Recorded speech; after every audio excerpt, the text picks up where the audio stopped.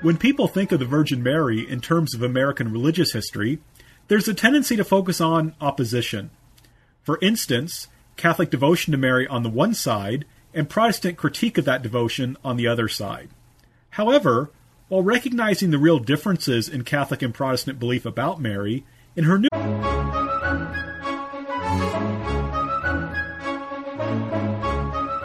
When people think of the Virgin Mary in terms of American religious history, there's a tendency to focus on opposition. For instance, Catholic devotion to Mary on the one side and Protestant critique of that devotion on the other side. However, while recognizing the real differences in Catholic and Protestant belief about Mary, in her new book, The Valiant Woman, The Virgin Mary in 19th-Century American Culture, published by the University of North Carolina Press in 2016, Dr. Elizabeth Hayes Alvarez shows that such simple binaries are problematic. Through a careful study of newspaper accounts, travelogues, literature, and art, Alvarez shows how Catholics and Protestants, while differing in what they believed about Mary and how they interacted with her, utilized her in very similar ways within popular culture. For instance, ideas of the purity of womanhood and domestic queenship resonated strongly with both audiences. This fascinating study would therefore be of interest to scholars of American religion and would be appropriate in a graduate or upper-level undergraduate class. I hope you'll enjoy the interview. Hello, everyone, and welcome back to New Books in Christian Studies. I'm Dr. Franklin Rausch of Lander University, the host of the channel. Today we'll be talking to Dr. Elizabeth Hayes Alvarez about her new book, The Valiant Woman, The Virgin Mary in 19th-Century American Culture. Elizabeth, welcome to the show. Thanks so much for having me. Well, I wonder if we could begin with our kind of traditional introduction. Could you tell us a little bit about yourself? Sure. I was born in New Jersey. I went to college at Wellesley College in Massachusetts, where I studied cognitive science. Oh, wow. But while I was there, I had inadvertently created a religion minor for myself along the way. Then I worked on Wall Street for a couple of years and decided I wanted to go to graduate school and I wanted to pursue that topic of religion. So I went to the University of Chicago Divinity School, where I focused on history of Christianity and American religious history. So I graduated from there in 2011, and I teach at Temple University in Philadelphia. Oh, good deal. Do you find Philadelphia very different from New Jersey? Well, I grew up in South Jersey, so culturally not so much, but I think Philadelphia is a wonderful city. I really enjoy teaching there. Oh, excellent. I've visited there several times, and I always found it a very interesting place. Especially in terms of the religious history, I always try to visit St. John Neumann's shrine. Absolutely. I have a class. We're taking multiple field trips, and that's one of the places that they very much asked me to take them. They're fascinated by, his body in the altar there. Oh yeah, he's an interesting guy. I want to find, he was on Unsolved Mysteries. No. Yeah, that old TV show. He was on it, and I saw it once on TV, and I wanted to try and find a recording. I've never been able to locate one or even figure out what episode. But he had his own little episode. Oh, funny. Well, excellent. So you've written this really interesting book, The Valiant Woman, The Virgin Mary in 19th-Century American Culture. So could you tell us, how did you come to write this book? Sure. In graduate school, when I was casting around for a dissertation topic, I was thinking a lot about women and maternity, and I had encountered in various 19th century photographs and texts images of Mary or descriptions of Mary. And these were all Protestant texts or photographs taken in Protestant contexts. So I started to think about Protestant use of the Virgin Mary and Protestant attitudes toward the Virgin Mary in the 19th century. As this developed into a dissertation and then later as it developed into the book it ultimately became, I really decided that focusing on Protestant attitudes toward the Virgin Mary in isolation was unsatisfactory. I'd always been bothered by sort of an artificial divide between American Catholic history and American Protestant history. And because this was popular cultural images and popular cultural texts, There's no real boundary in popular culture between denominational communities. So more and more, I felt like the important thing was to listen to the conversation. Both Protestants and Catholics were reacting to each other, reacting to each other's theology, reacting to each other's interest in Mary. And they were both using Mary to prescribe certain ideals of womanhood, which in the 19th century were changing rapidly. So I decided what I should focus on is this conversation and this space where different Americans were contesting her imagery, contesting her theology, and building a sort of American Madonna together. So that's what the book ended up being.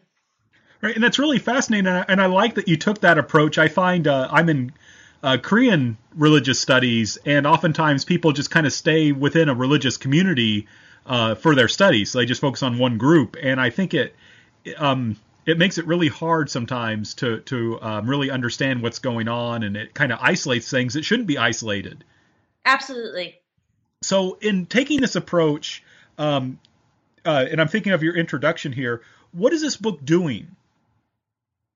Like, what is it about in this sense? Sure. The book is about, well, first of all, the book is not about Marian devotionalism. It's not about Marian apparitions. It's not about really Marian theology. What it is about is how Mary was understood, seen, portrayed in American popular culture, by which I mean prints and reproductions, novels, museum exhibitions, advice literature, religious tracts, anti-Catholic tracts, all these sorts of ephemera, popular culture. How was Mary being portrayed in American popular culture? How was she seen in America in the 19th century? And further, I paid particular interest to the ways that different groups of Americans define their own identity with reference to Mary and each other's identity, and also how they defined womanhood, how they idealized womanhood using imagery, descriptions, and even implicit theological claims around who Mary, the mother of Jesus, was. Right, and that's one thing I thought was really fascinating about this book and that I really enjoyed was that I'm used to thinking more in devotional terms. I'm used to thinking more in defined church doctrine. And so it was really refreshing to see this kind of popular culture approach. Yeah, it's also a lot of fun. Yeah, right. Yeah, and I sometimes joke, I often study religion and violence, and then I also teach sometimes courses on comics, and I explain, well, the one's really depressing. So I got to do something to relax. Something fun, yeah. Yeah. So your first chapter is entitled The Immaculate Conception of the Blessed Virgin Mary, Conflict and Conversation, 1854 to 1855. So first of all, could you tell us about the doctrine of the Immaculate Conception of the Virgin Mary, especially as this is, I think, one of the most misunderstood doctrines of Catholicism? Yes, it absolutely is. The doctrine of the Immaculate Conception refers to the conception of Mary herself, when she was conceived in her mother's womb, in Anna's womb. Her mother traditionally is Anne, her father traditionally is Joachim. And it was in her conception, the question of whether when she herself was conceived, did she inherit original sin, or was she in some way protected from inheriting original sin by God? So that's what the Immaculate Conception doctrine is. In declaring the Immaculate Conception, Pope Pius IX was declaring that it was official dogma of the Catholic Church that when Mary was conceived, she was protected from inheriting original sin, so that she was always pure in the moment of her own conception, and that when she would come to bear the Christ child, she would be like the Ark of the Covenant, a pure vessel for his body to indwell. So that's the dogma. It was declared by Pope Pius IX in 1854. And why was that? it take that long? I mean, that's would have been more than 1,800 years after she was conceived. Yeah. Why did it take that long to become Catholic doctrine? Yeah, well, there was controversy about whether or not this pious belief was actually true throughout it started pretty early, but certainly in the 16th and 17th centuries, there was controversy, and this doctrine crystallized in those centuries. Before that, historically, there had been a feast of the Immaculate Conception, which was celebrated throughout Europe. So it was a belief that was widely held, but the theologians couldn't agree on it for a variety of reasons that involve biblical text, whether or not there was an ancient precedent for this belief, whether there had been some church fathers who had argued against it or not. But in time, it was widely accepted. And by the 19th century, it really wasn't up for debate. It was accepted by most Catholics. In fact, America had been put under the patronage of Mary of the Immaculate Conception before the Immaculate Conception was declared dogma. So it was widely accepted. And why was it declared dogma in 1854? That's an interesting question. And some people feel like it's clear that at the moment that Pius IX was struggling with a lot of political opposition, struggling to hold on to his political power, he made a very popular, easy to embrace declaration of dogma that Catholics could rally around. And it was a place where they could center their support for the Pope, who was at the moment that he was considering the declaration in 1849, when he sent out the first encyclical about it. He was actually in exile. So this was it was certainly a rallying point and a place of optimism and hope. Whether you see it as strategic, which is a more cynical way to see it, or whether you see it more positively as the Pope honoring the Blessed Mother and asking for her protection and support, revitalizing the Catholic community at the moment that they were struggling with, extreme political change in Italy. One way or another, that situation almost certainly had something to do with why it was declared at that moment in history. And so then what were the different ways Americans reacted to the proclamation of the dogma? By and large, from what we can tell, Catholics embraced it, were joyful about it, were optimistic and hopeful about it. American Catholic bishops rallied around it, gave sermons about it, educated their parishes how to respond to any critique that their Protestant neighbors might raise about it. A lot of joy, hope, optimism, a lot of solidarity with Pope Pius IX. In terms of American Protestants, what's interesting to me about their response was how much they cared. We're talking 1854, so we're, within a decade of the Civil War breaking out. There was certainly a lot going on in American politics and American culture in these years, and yet a significant amount of newspaper coverage was dedicated to the Immaculate Conception proclamation.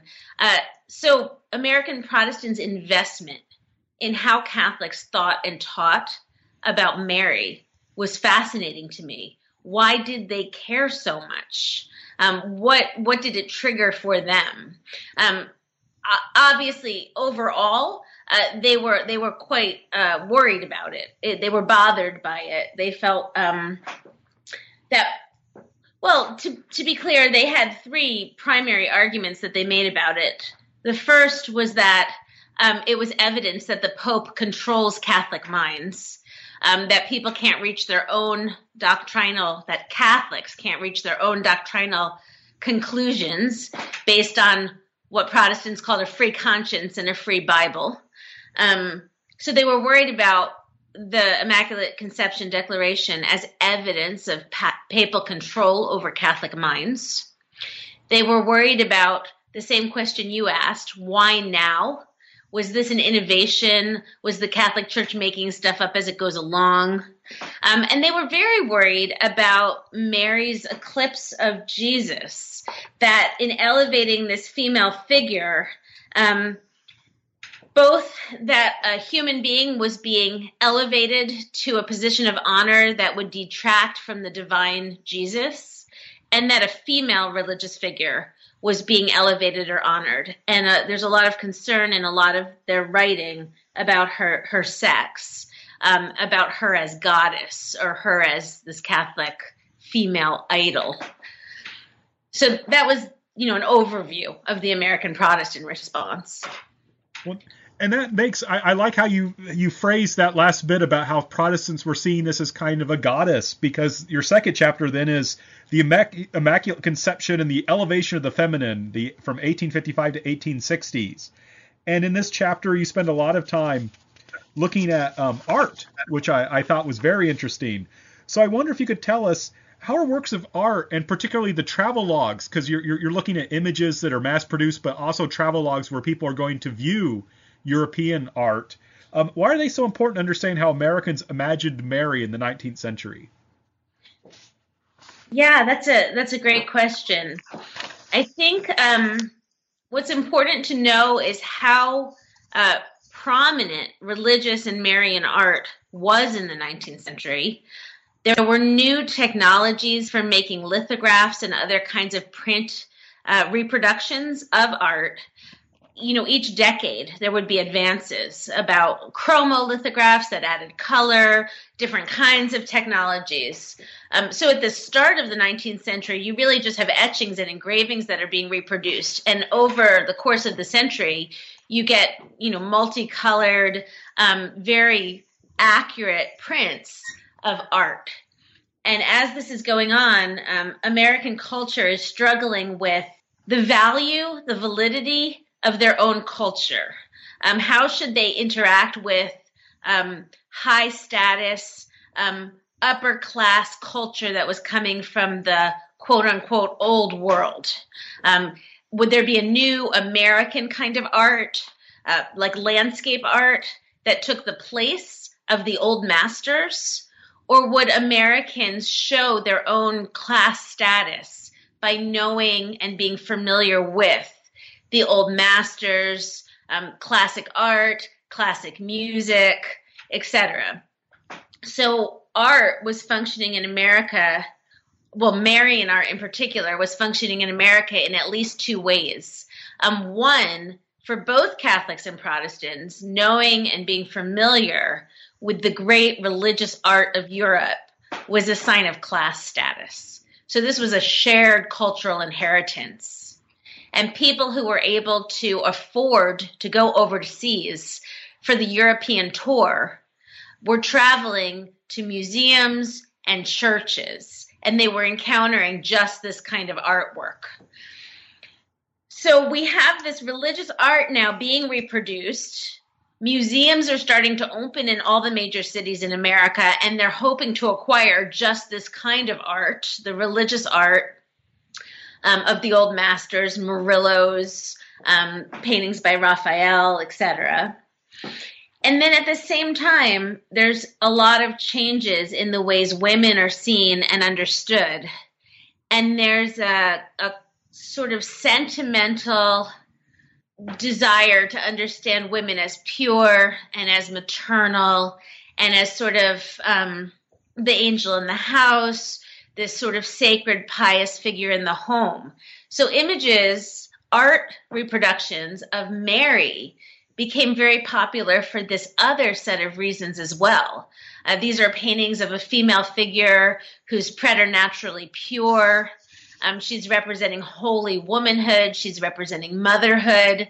So these images become popular among all kinds of Americans, but definitely among Protestants, both in the home as reproductions, but also in schools as the public school system starts to develop and spread, as the kindergarten movement begins. These sorts of images of religious art and of Mary become popular in all these places. And this is among both Catholics and Protestants. Absolutely. So that again, and that's one thing I really, and for our listeners, one thing that's, this fascinates me, because I'm so used to thinking, okay, Catholics believe A, so therefore Protestants must believe B, and here you're finding these really interesting similarities based on them being in a similar American culture. Well, honestly, I would push back on the word believe. Okay. For instance, Protestants objected pretty vociferously to the theology of the Immaculate Conception.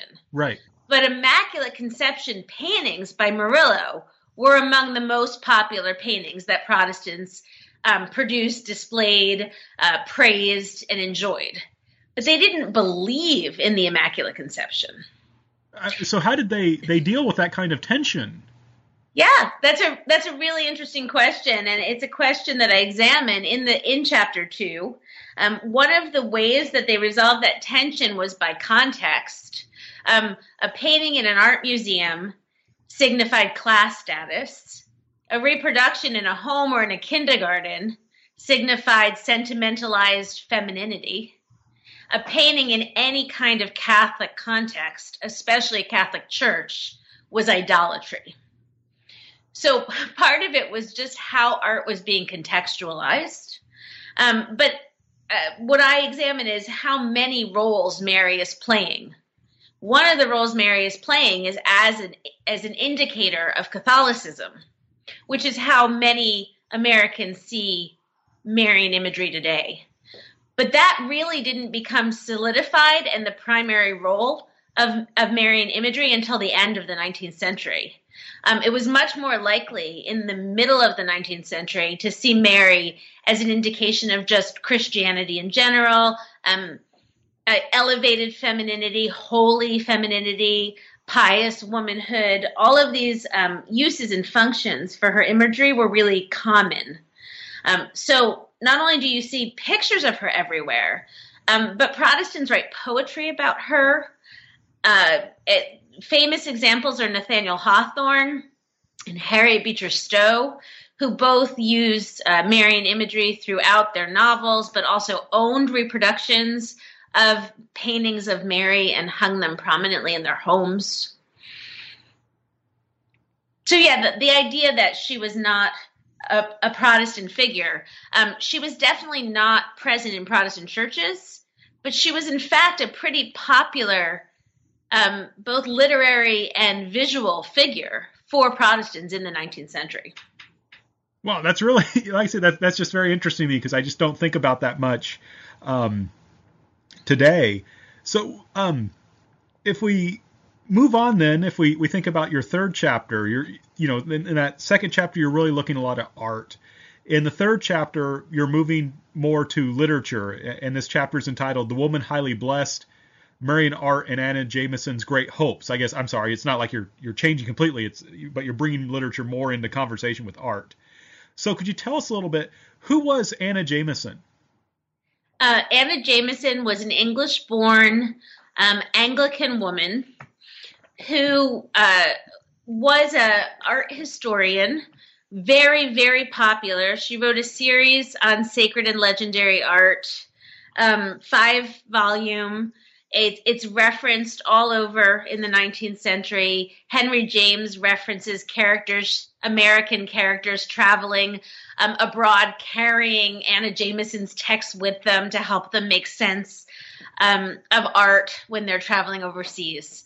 So she was very popular, female intellectual, scholar, and historian. She also wrote about Shakespearean texts, women in Shakespearean texts, etc. So that's who she was. She lived in America and in Canada for a while as well. And I write about the book in the chapter because she's very explicit in encouraging Protestants to reclaim Mary, not just as this visual figure, but also as a spiritual figure, though that's using very modern language. The way she put it was that she was translating Mary into poetry. She didn't believe that Mary should be a site of devotion as she was for Catholics, but she believed that without Mary, Protestantism had no female form, had no femininity, and that it was very difficult for women to thrive within Protestant Christianity without an image of this holy, elevated, I don't want to say divine. She didn't think Mary was divine, but she loved paintings of Mary enthroned in heaven. She loved this dignified, regal, powerful, holy image of Mary. So she was reclaiming that and explicitly encouraging her audience, and she assumed her readership was primarily Protestant, and she was encouraging them to be open to enjoying this art, not just for its own sake as art, but for this religious resource of the female or the elevated feminine within Christianity. And how does she do that through her writings? She recommends certain paintings over other paintings. She doesn't like paintings where Mary is depicted as girlish or shy or overly sentimental. Instead, she likes paintings where she's seen as noble and regal and powerful. So she has, a very, I would say, proto-feminist. She certainly predates, the feminism that we know, but this concern for enlarging women's sphere of action and place in society by allowing them to see Mary as this model of Christian womanhood that's actually a powerful and expansive model. And it's kind of interesting to me, right? Because, this is a book on American culture, but an English woman figures into it and an Anglican. Can you tell us a little bit about that and her significance in American culture? Sure. Well, a lot of what's going on in the 19th century is transatlantic. For Catholics, that means a lot of things. It means an interest in things that are being published in Rome and in France and in all sorts of countries where people are emigrating from. For Protestants, there's a transatlantic connection with England where many, many texts that people are reading and buying and consuming are being written in England. So you really can't look at American culture and just sort of cut it off at American borders. I brought up Henry James. That novel was called The American, and one of the ways he indicated that the hero of the book was an American was that he was carrying around Jameson's books. So there's not really like a place where culture sort of begins and ends at national borders. Excellent. And I was just, for our listeners too, one strong point of Elizabeth's book in this chapter particularly is there's lots of images. There's lots of paintings. And I was checking through and right, they're all of Mary as a very powerful figure. Yeah, certainly the ones that Jameson recommended all were. And I think a lot of people, when they hear about my book, they say, well, sure, there were probably Madonna and child images in the 19th century because of the cult of domesticity and this emphasis on motherhood. And that's exactly right. There were many Madonna and child images. In particular, the seated Madonna by Raphael was a really prevalent image in the 19th century. But that wasn't the majority. There were many images and reproductions of Mary alone. Or in the Sistine Madonna, which was the most popular image and was widely believed to be the best painting ever painted by 19th century Americans. In the Sistine Madonna, you see Mary holding the baby Jesus, but it's not like a Madonna and child image that's showing this nurturing motherhood. It's clearly an image where Mary is floating on clouds and looking out at eternity, a very strong image of her, and Jesus is sort of in her arms, but she's not interacting with him or looking at him. Right? Yeah, exactly. And I'm looking at on your book page 112, there's Hans Holbein the Younger, one of his paintings, and Jameson, you have a quote from her saying that in purity, dignity, humility, and intellectual grace, this exquisite Madonna has never been surpassed, not even by Raphael. The face once seen haunts the memory. And it's a wonderful painting because, in addition, I mean, her face does have all that, but there's people kneeling around Mary, and I mean, they're kneeling to the Christ child she's holding, but she's not kneeling. Right. She's standing up. Oh, absolutely. And in the majority of paintings of Mary that became popular, that was the case. Certainly in all the Immaculate Conception imagery, which was very popular, especially Murillo's paintings, she's not holding Jesus. It's just Mary on a crescent moon rising in the air. So there's a lot of that. And that's all very popular because there was this interest in idealizing womanhood a certain way, pious womanhood. And she was a very multi-valiant figure. You could read a lot into her imagery, and by emphasizing different aspects of her story and her theology, you could convey a lot of different meanings about womanhood and Christian womanhood. And if you pause and think about it for a minute, we assume that, today that there isn't a lot of Protestant interest in the Virgin Mary. But it's strange when you think about it that there wouldn't be. Right. Because she's Jesus's mother and one of the few really prominent women in the Bible, in the New Testament of the Bible. So the fact that there's not, that omission is in response to this 19th century story about Catholic immigration, Catholic devotionalism. It's sort of the working out of the interaction between these two communities that she became so ignored in American Protestant Christianity. Right. So moving on in your fourth chapter, Revitalizing Church and Culture, the Marian Heroines of Anna Dorsey and Alexander Stewart Walsh, 1880s to 1890s. Could you tell us a little bit about who these two authors were? Sure. Anna Dorsey is a convert to Catholicism. She's an American, and she becomes a very prolific novelist. I think she writes over 40 books, maybe more. She receives medals of honor. She's recognized by the Pope. She writes for the Boston Pilot, and she's a fairly well-known writer. And what she writes is sort of Catholic domestic fiction. She's writing stories about, Irish Catholic families that, are moral and good and have good examples for their non-Catholic neighbors, etc. So that's who she is. Alexander Stewart Walsh was a Baptist minister. He pastored two churches in Brooklyn, and then he pastored 33rd Street Baptist Church in Manhattan. So he was pretty well known in New York.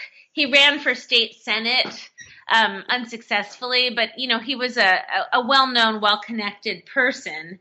And he wrote a novel called Mary, Queen of the House of David and Mother of the Lord, I believe, is Mother of Our Lord, perhaps. But he wrote basically a Marian-themed novel, and it was the only novel he ever wrote. And both, I compare a book by Dorsey called Adrift, which she wrote in 1887, to Alexander Stewart Walsh's book, which he also wrote in 1887. So they came out the same year. So I put those two books, one by a Baptist and one by a Catholic convert, in conversation in that chapter. Right, and it's interesting because, you pick people about as different as can be in many respects. And what was so fascinating, what I think proves much of your point, that there is these shared images of the Virgin Mary in American culture at this time, is how they're similar. Yeah, they have places that have almost identical scenes, which at first made me wonder if possibly they had read each other's manuscripts, but they didn't know each other. They weren't living in the same place, and they both came out at the same time. I don't think there's any way they could have, in fact. And in fact, there's no evidence that Alexander Stewart Walsh was reading Catholic domestic fiction at all. So I just imagine that these themes were were in the air. The similarities, they both had a vulnerable female heroine. Even though Walsh's book is called Mary, Queen of the House of David, it wasn't actually a biography of the Virgin Mary. It was the story of a young Jewish girl during the Crusades who becomes a Christian. So he's telling a sort of medieval romance, like Ivanhoe or like Ben-Hur, that kind of a medieval sort of epic, sweeping, romanticized historic novel. And in both of their books, Dorsey's book is much more like typical Catholic domestic fiction. But in both of their books, there's a young heroine who's vulnerable, who basically needs to be reconciled with Christianity, but can't come to God through Jesus. Both of these girls are only able to have a conversion experience and become Christian through learning the history and the life of Mary and praying basically in front of statues of Mary to Mary to help them through their conversions. Those are not the only things they have in common. They actually have a lot in common despite very different settings. But that overarching storyline and scenes they have in common. And two things are interesting to me about this. The first thing that I really focus on is that for both of these authors, they're not just talking about what role Mary plays in Christian conversion. They're talking about what a woman's life should be. Both of these women have marriage proposals they're uncomfortable with. They want to have a larger life than just being a wife and mother. They feel called by God to serve. So they reject marriage proposals so that they can serve God. Both of these women want to do things like speak publicly and minister to people. And in talking about Mary and in portraying these Marian heroines, because both are very much identified with Mary. Both are described as sort of wearing light blue dresses and looking beautiful surrounded by roses, etc. Both authors are working out something about the woman question, about the role of women in society, which was an ongoing conversation that was happening in American culture in 1887. Particularly, they're both worried about marriage and marriage reform and questions around that. But they're using this Marian imagery to tell this story and to write about it. And so that's really fascinating to me. But what's really fascinating to me is that I immediately read the reviews of this Baptist minister's book about Mary, thinking, well, what did his peers say? And what every one of them said was, what a marvelous book. He's really dealing with the woman question. And that was just fascinating to me that no one read this as theologically problematic at all.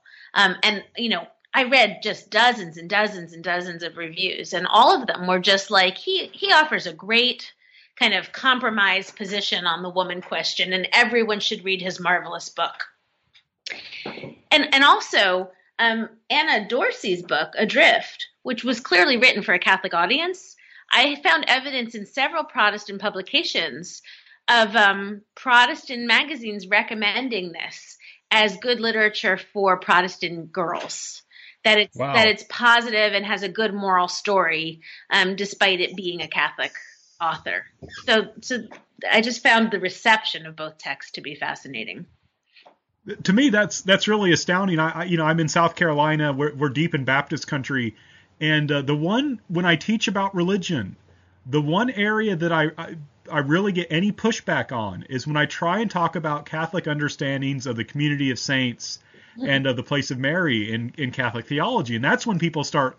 Usually they just listen politely, and that's when people start to kind of argue with me, and I'm like, well, I can't argue with you about this. I'm just explaining what Catholics think about this. So that's to me is astounding. Yeah, what you're describing, because there's no way that would fly now. I think it was astounding to me. I mean, my first assumption was, oh, this Baptist is having the experience that some like Anglo-Catholics were having, like some sort of high Mariology, and that maybe that's what's happening. But that's not what was happening.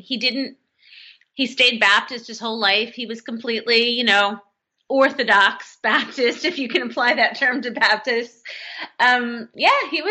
He was not doing something theologically unusual for himself. What he was doing was trying to write about women and women in society, and he was using the mother of Jesus and the role she could play within Christianity as an obvious place to think and talk about that.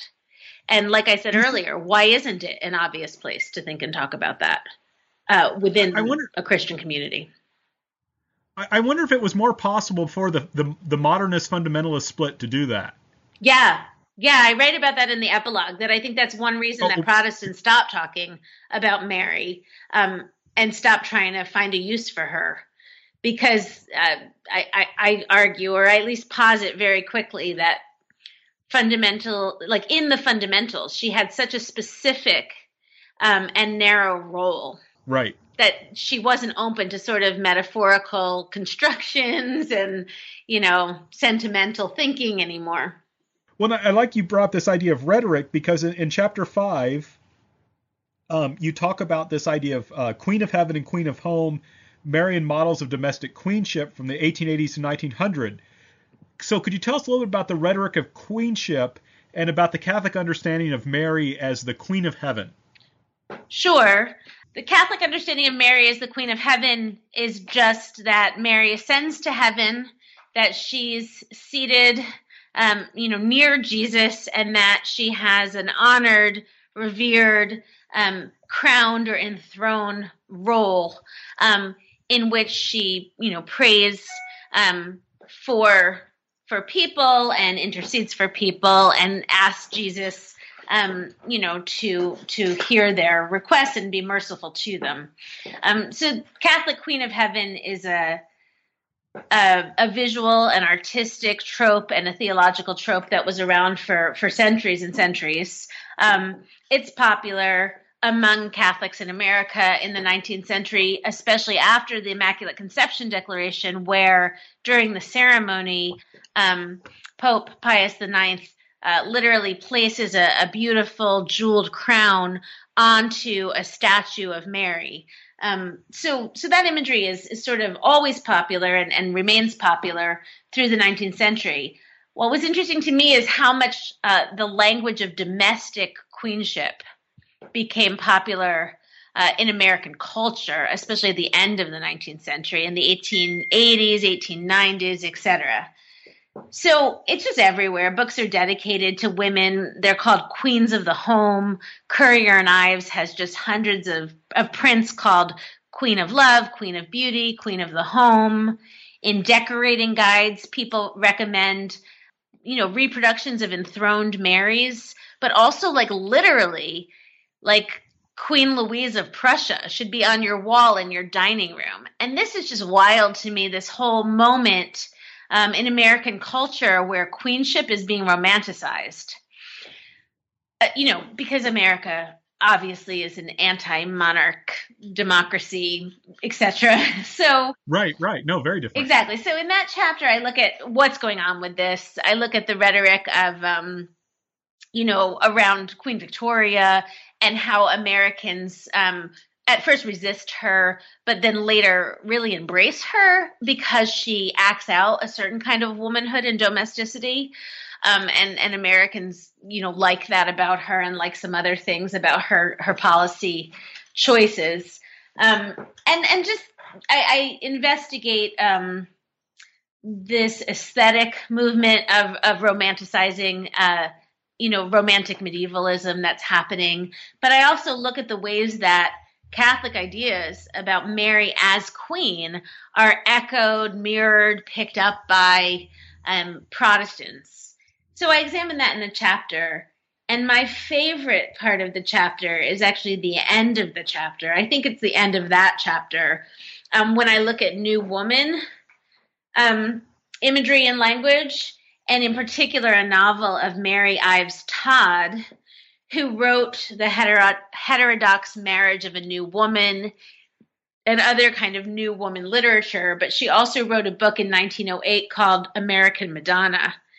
And in that, she just does this sort of amazing, over-the-top identification of this young businesswoman with Mary. And in the end, there's a culminating scene where this young girl goes to her Madonna room that's full of Marian paintings and reproductions, and she kneels down before Mary and comes to the decision that, as she doesn't use the word in this text, she doesn't use the word new woman, but as a businesswoman, she's grappling with whether or not she should get married. And she decides that actually what she's going to do is take her lover on a free love basis, without legal marriage. And that in doing so, she's going to become a Madonna woman. And I just find this just such a sort of shocking, fascinating scene. But what's interesting is that for Mary Ives Todd, in this character, the way that she's identifying with Mary is the part of Mary that was not dominated by a man. The idea of the Virgin Mary being a woman who conceived a child without being sort of covered, owned, controlled by a man. She conceived this child basically on her own. And so this idea of Mary being this empowered figure is what Mary Ives Todd riffs off of in telling the story. So it's a really different use, right, of Marian imagery that you get actually now moving into the 20th century. What was the religious press? Did she also get good reviews? Oh, well, no, she was a controversial figure, right? Because all her books recommended new womanhood and things like, women becoming business women and independent and free love. So she was seen as a radical and controversial figure. Sure, it got perfectly good press among people who liked her anyway. Okay, gotcha. So, that kind of brings us to the, your book sort of starts in 1854 with the Immaculate Conception. Then I like how you, in your epilogue, you examine how people think back 50 years, right? 1904, it's the 50th anniversary of the Declaration of the Immaculate Conception. How are Protestant and Catholic reactions different in the 50th anniversary versus when it was initially proclaimed? Yeah, that's a great question. Honestly, it's just much more subdued. So this was a great moment for me because all the newspapers were again picking up this same story. Pope Pius X declares a Jubilee year. There are celebrations in New York and Boston, and the press is covering the story again. But it's much more subdued. Catholics had predicted kind of triumphalist stories that after the Immaculate Conception Declaration, that the Pope's power would be renewed and, rebellion and secularism would be suppressed. And that is not historically what happened. So there's a quality of sort of conceding a little bit of defeat in some of the Catholic press. That's probably overstating it. But they express worry and defensiveness and even though it's been 50 years, our patron Mary is still going to help us kind of, culturally, win. So there's a defensiveness and a subdued kind of, well, it's not playing out how we expected, but it's still going to play out in the Catholic response. In the Protestant response, it's just much more normal or typical, what we would expect to see today. They are much more focused on the celebrations being expensive, especially those in Rome. Why are they spending all this money? And there's a lot of condemnation about the lavishness of the celebrations, but there's very little interest in arguing about Mary herself or what her role should be, which to me indicated that to some degree she's already been conceded now to the Catholics. She's more of a curiosity now instead of this pitched battle for who gets to define her and use her, and this investment about what's said about her theologically. There's sort of a kind of okay, Catholics are doing some sort of weird Catholic Mary thing, which I think is more what readers today would expect the Protestant reaction to be. Right. Okay. So what led then to this decline? How does she go from someone who, like you said, people are kind of contesting for the right to define to people just saying, well, she belongs to the Catholics? What happened? So this is an epilogue, which means that instead of making detailed arguments with a lot of evidence, I'm being kind of speculative. So I have hunches about what happened and what led to the decline at this point. The decline really happens in the first decade or two of the 20th century, where all of a sudden most Protestants do stop talking about her. And I speculate several things. One we alluded to earlier, which was the fundamentalist modernist split and the very specific role that fundamentalists had for Mary in the original fundamentals. They affirm, of course, the virgin birth of Jesus, but that's sort of the only role allotted to her in the fundamentals. I think another part of it was that the Pope had a lot less political power. And so Americans were just much less worried in the 20th century about him controlling the Catholic vote.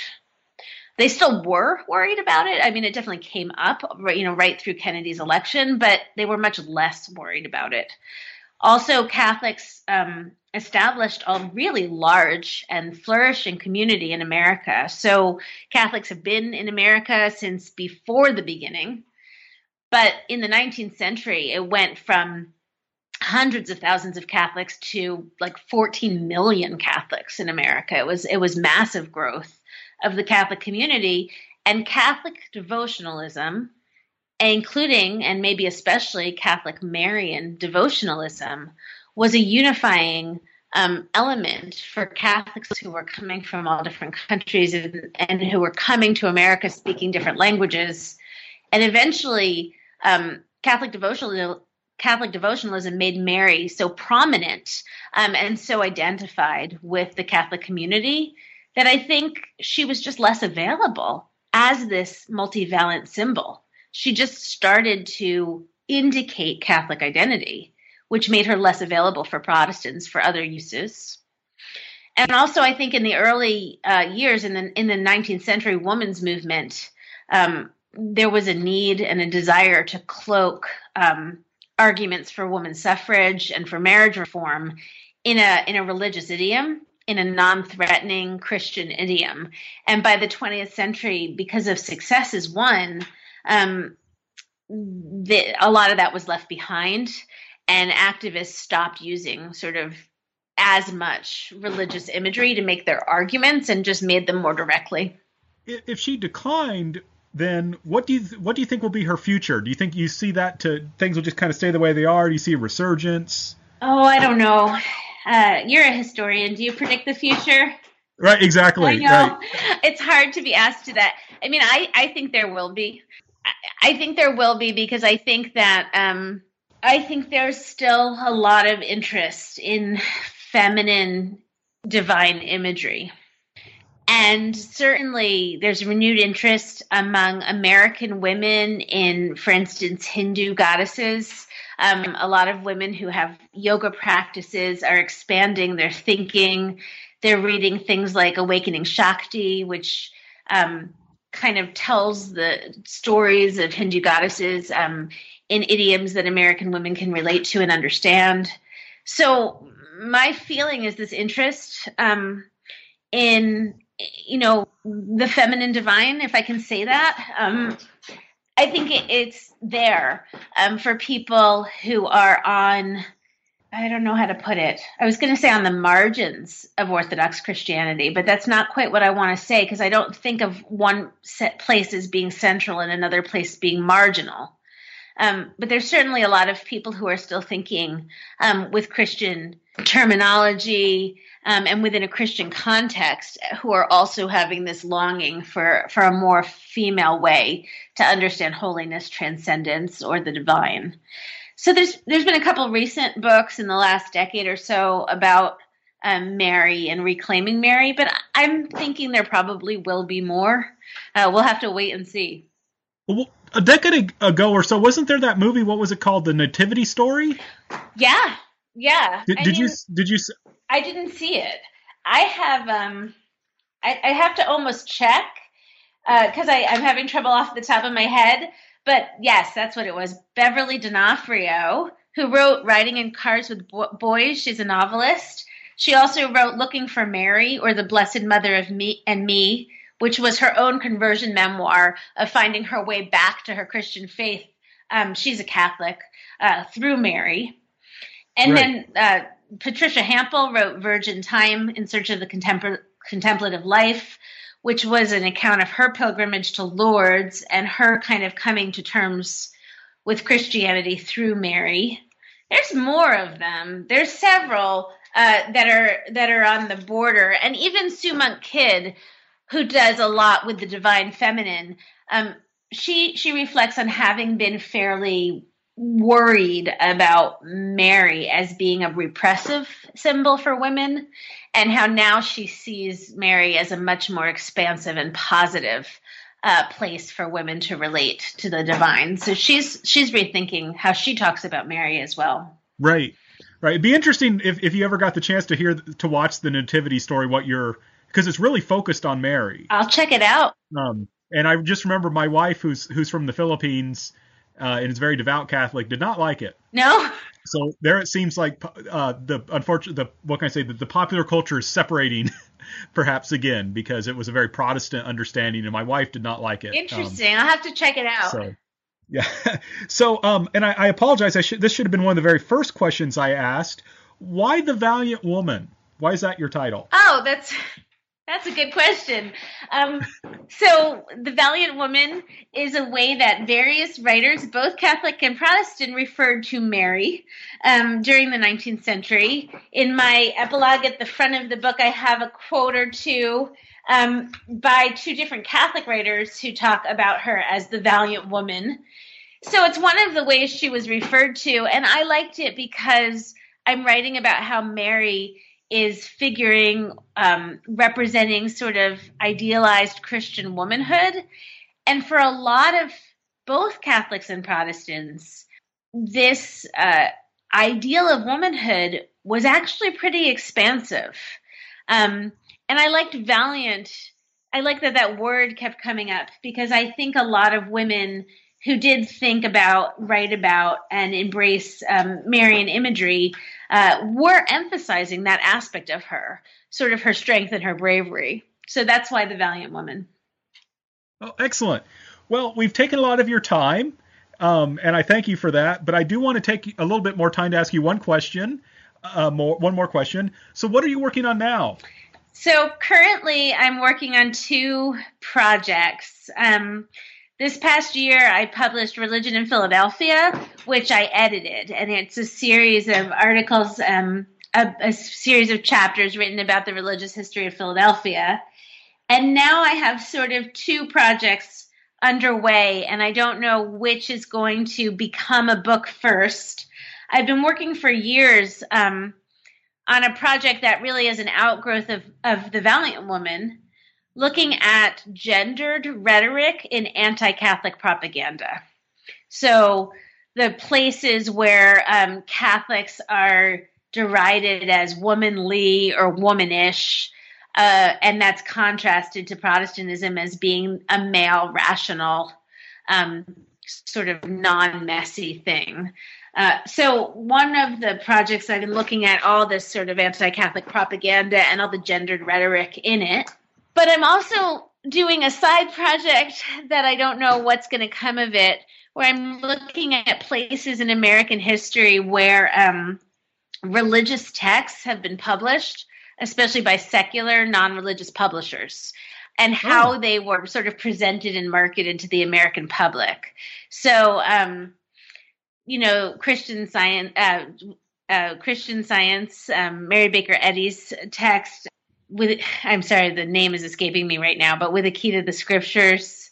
Oh, Science and Health? Science and Health with a key to the scriptures. Thank you. The Book of Mormon, which was originally published, by a regular press. Even like Dianetics, going a little further. Some of the Campbellite texts, just places where religious texts are being published and how they're being marketed and received by the public. Because many of these texts, at these different historical moments, have a fad-like embrace and then sort of a big reaction against them. And I just find it interesting to look at these different moments in sort of American publishing history and how the public responded to these texts that make explicit religious claims. They aren't about religion.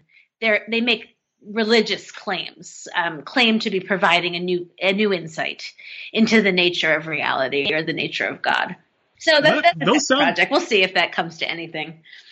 No, those sound like really cool projects. And for our listeners, we were chatting before this. You teach a 4/4 load. I do. So I do. This is impressive that you can do. And I have 3 kids. Oh my gosh. Yeah. Wow. So you just don't sleep then, I assume. Yeah, well, it's good to be busy. Sometimes, I don't know if you find this, but sometimes busyness sort of is a self-perpetuating thing. The busier you are, the more work you get done. Yeah, exactly. I found that I thought when I got married, I became more productive. And then with each child, I become more productive because I have to be. Exactly. You're just on. Right. Well, thank you so much, Elizabeth, for taking time out of your busy schedule to talk to us. Thank you for having me. This has been the Christian Studies channel of the New Books Network. I'm Dr. Franklin Rausch of Lander University, the host of the channel.